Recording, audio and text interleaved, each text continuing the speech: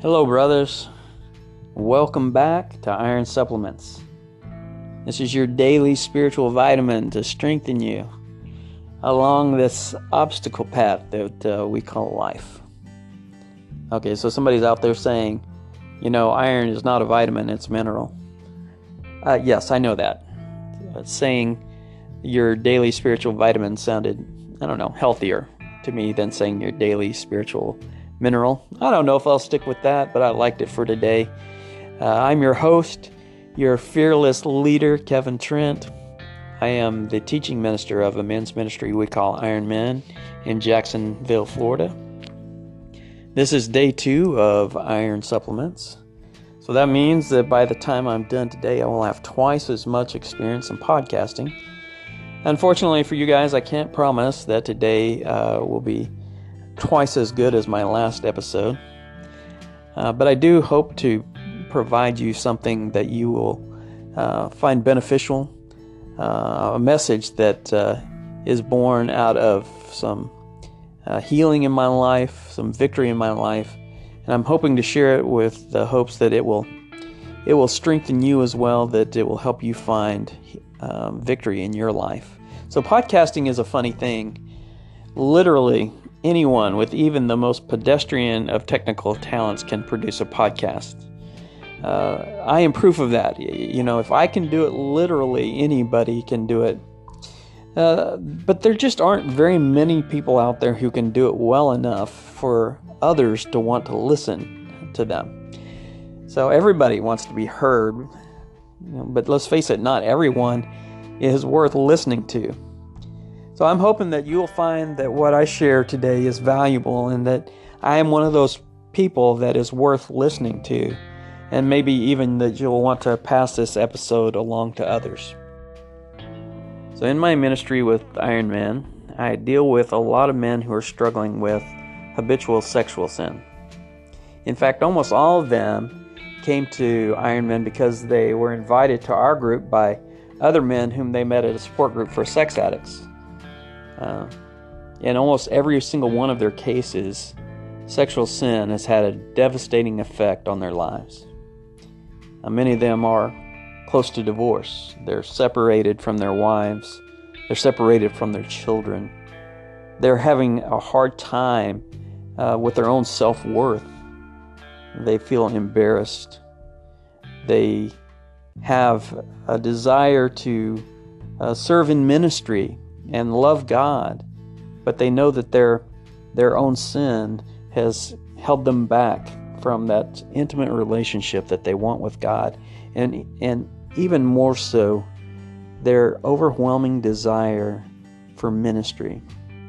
So many men want to have this close relationship with God, and they find this other thing in their life, this sexual sin, was just too much to overcome in their lives. And that's my story too. I have dealt with sexual sin all of my life. My wife and I were married for almost 20 years when she said she had finally had enough. It was just too painful for her to watch what I was doing to her and to myself. And she let me know in no uncertain terms that if I didn't get a hold of the problem in my life, if I didn't start to deal with it, that we were going to end up divorced. And so I started going to a recovery group for sex addicts called Faithful and True. And as I was there, I found that I wasn't the only one who wasn't there voluntarily. As a matter of fact, no one was there voluntarily. Every single person who was a part of this group had come because they had been caught. That this recovery group was kind of the last resort, the last straw, the last hope of overcoming their sin, and I guess more importantly for them and for me at the time was to restoring the relationship with our wives. Let's face it, most people start out in that occasion just trying to appease their wives, hoping to get back into a loving relationship. And as I went through that, I have to be very careful what I say about this, because I got a lot out of recovery. I got a lot out of the materials that were provided. I got a lot out of the learning the steps. There was a lot of information that I needed in my life that was very helpful to me. And I would not be at the point where I am in my recovery without all of those things. And I absolutely believe in those steps. But I found that I, for myself, did not find recovery in the program that I attended. In fact, I often left the meetings discouraged. There just seemed to be something missing. I couldn't quite put my finger on it. But week after week I would go and I would hear these men getting current and telling what had been going on in their lives, and without fail, week after week, it was failure after failure. It seemed no one was actually finding recovery. And that discouraged me. And I myself fell into that same pattern, that even though I wanted to, and even though I was going through the steps and putting in a tremendous amount of energy, there was still something missing. And so it took quite some time for me to figure out what that was. And God revealed something to me one night. It was a truth that was there for me the whole time, but I had just missed. And once I discovered this truth, it was the turning point for my recovery. Now, this truth was spiritually discerned as I was reading a passage that was very familiar to me. Now, the trouble with those types of revelations is sometimes they're hard to pass on. Like what the Spirit said to me in my heart was something deeply personal, and it was like a light bulb moment that went off in my head. And I'm hoping that somehow the Spirit will work right now through these words that I'm going to read and the words that I'm going to say, for you to get the same light bulb moment, especially if you are dealing with habitual sin.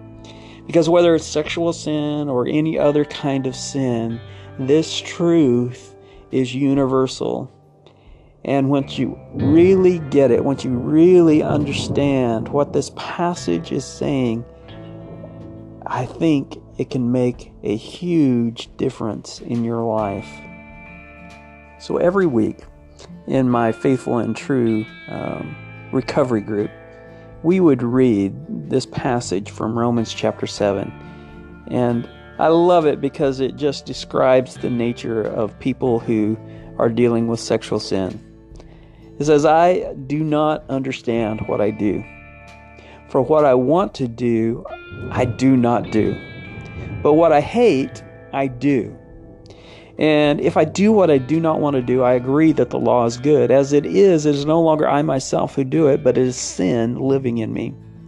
For I know that there is nothing good in me, that is, in my sinful nature. For I have the desire to do what is good, but I cannot carry it out. For I do not do the good I want to do, but the evil I do not want to do, this I keep on doing. What a wretched man I am.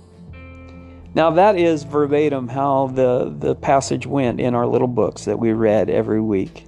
As a matter of fact, it was scripted out for us to read every week. And we would take turns reading certain passages out of this script. And I remembered a lot of times I wanted to be the one that read this because I felt like it just perfectly described it for me. What I was dealing with in my life, not understanding what I do, not being able to do the things I want to do, but doing the things that I hate over and over again.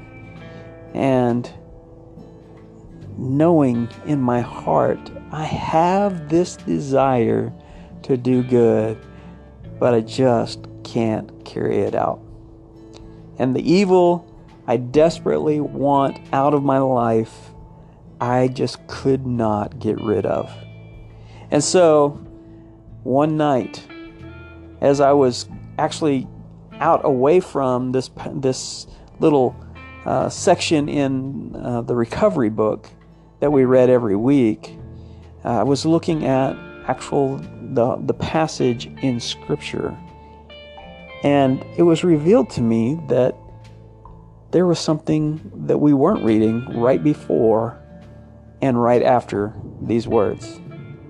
And so I looked, and if you want to go back in Romans chapter 7, you'll notice that the passage I read started in verse 15, but if you read verse 14, it has this truth that God revealed to me a special message about. And it says this, it says, "We know that the law is spiritual, but I am unspiritual, sold as a slave to sin." And so then he goes into this whole passage about I don't understand what I do, and I don't do what I want to do, and what I don't want to do, I do. And he says, "What a wretched man I am." But right after he says, "What a wretched man I am," he says, "I find myself in my mind as a slave to God's law, but in my sinful nature, a slave to the law of sin." So there it was for me. It, like a light bulb, it shone. The truth was revealed. In my mind, I was a slave to the law of God, but in my flesh, I was a slave to the law of sin. I knew that the law was spiritual, but I was unspiritual, sold as a slave to sin. See, there was this duality in me. There was this knowledge that I had been set free by the grace of God, that somehow I was no longer a slave to sin, and yet I held on to a slave mindset. I was like the children of Israel that had been set free from 400 years of slavery, and at the first sign of adversity wanted to turn back around and go back. Like I imagine them being so excited the day that they walked out of Egypt, and the music playing, and then they get to the Red Sea and they start complaining, worried that they're going to die because the Egyptians are after them. God had set them free, but they had that slave mindset still. They were still living according to their flesh and in their fear. And God delivered them from that. And then they went on and they found themselves in the wilderness without food, and they said, "We need to turn around again." God gave them food, and they went a little further. They came to the mountain, and Moses wasn't there, and they said, "We need to turn around again. We need a new God. We need something else." They were still living in their slave mindset. And God came to them and gave them the law, and then again they went to the land that God promised them, and God said, "Go and take it," and they said, "We can't." They were afraid again. They were still of this slave mindset. They were still a slave to the law of the flesh. God had set them free, but they weren't free because they were still holding on to their own chains. And that's where I was. And I realized that that's not who God had created me to be. That's not how God created me to be. That He created me with the ability to be like Him. That He made me spiritual and set His very own spirit within me. And so although I may have been sold as a slave to sin, I had been reclaimed by the power and the Spirit of God. That His grace had washed me clean, and I was no longer a slave. Now I just had one thing to decide. Was I going to live as a slave to sin, or was I going to live as a slave to God? That clicked with me. that resonated with me. The Spirit within me resonated with the Spirit of God. And for once, I realized I have the power to overcome. That I do not have to go back anymore. Now that is an easy thing to set in our mind, right? But if we never get out of the flesh, it doesn't matter. God gives us the ability to live in the Spirit. He goes on in chapter 8 to talk about the mind that is given to the Spirit has its mind set on what the Spirit desires. It's a life of life. It's a spirit of life. It's everything that we want. But you know what? You're only free from sin if you put down the chains and walk out of the cell. Now that doesn't mean that once you get out of that, once God has set you free, that the adversary is not right there trying to get you right back into that sin. What I began to realize was that my choice had to be a minute by minute, second by second choice. As a matter of fact, I realized that sometimes my choice had to come at a split second. But if I didn't have in my mind set ahead of time that I desired what the Spirit desired, that Satan would have his opportunity to take me back to that mindset of slave mentality. That I would want to go back to my old way of sin. Powerful. The Spirit within me is powerful. That was what was missing. That was what was missing in the recovery group. That mindset that we could actually overcome our sexual sins. In my mind, I was always going to be a sexual addict. But in God's eyes, I am an overcomer. Not by my own power, but by the power that I give the Spirit to work in me. And if I'm going to go out there and try to overcome it in my flesh, I'm going to fail every time. But if I set my mind on what the Spirit desires, then I have victory. Because He fights it within me. And so, brothers, that is your choice today. It is right there. The law is spiritual. God gives you His Spirit to overcome this. And if you desire to fight the fight minute by minute, hour by hour, second by second, whatever it takes, have that whatever it takes mentality. Not a lot of people get there. Not very many people are willing to give up what it takes to give up to follow God. Not very many people are willing to give up their comfort, to give up that sense of familiarity, to go and face those things that are fearful, that make us afraid, that make us worried. Not many people are willing to step into stress in order to find victory. We don't want to go take the battle, so we let it come to us and then we fail. And then we feel ashamed. And that just makes the cycle go again and again. But God has set us free. And since He has set us free, He has given us the choice. He gives us a choice to follow Him. Not into an easy path, but a path where He leads us. A path that will face suffering.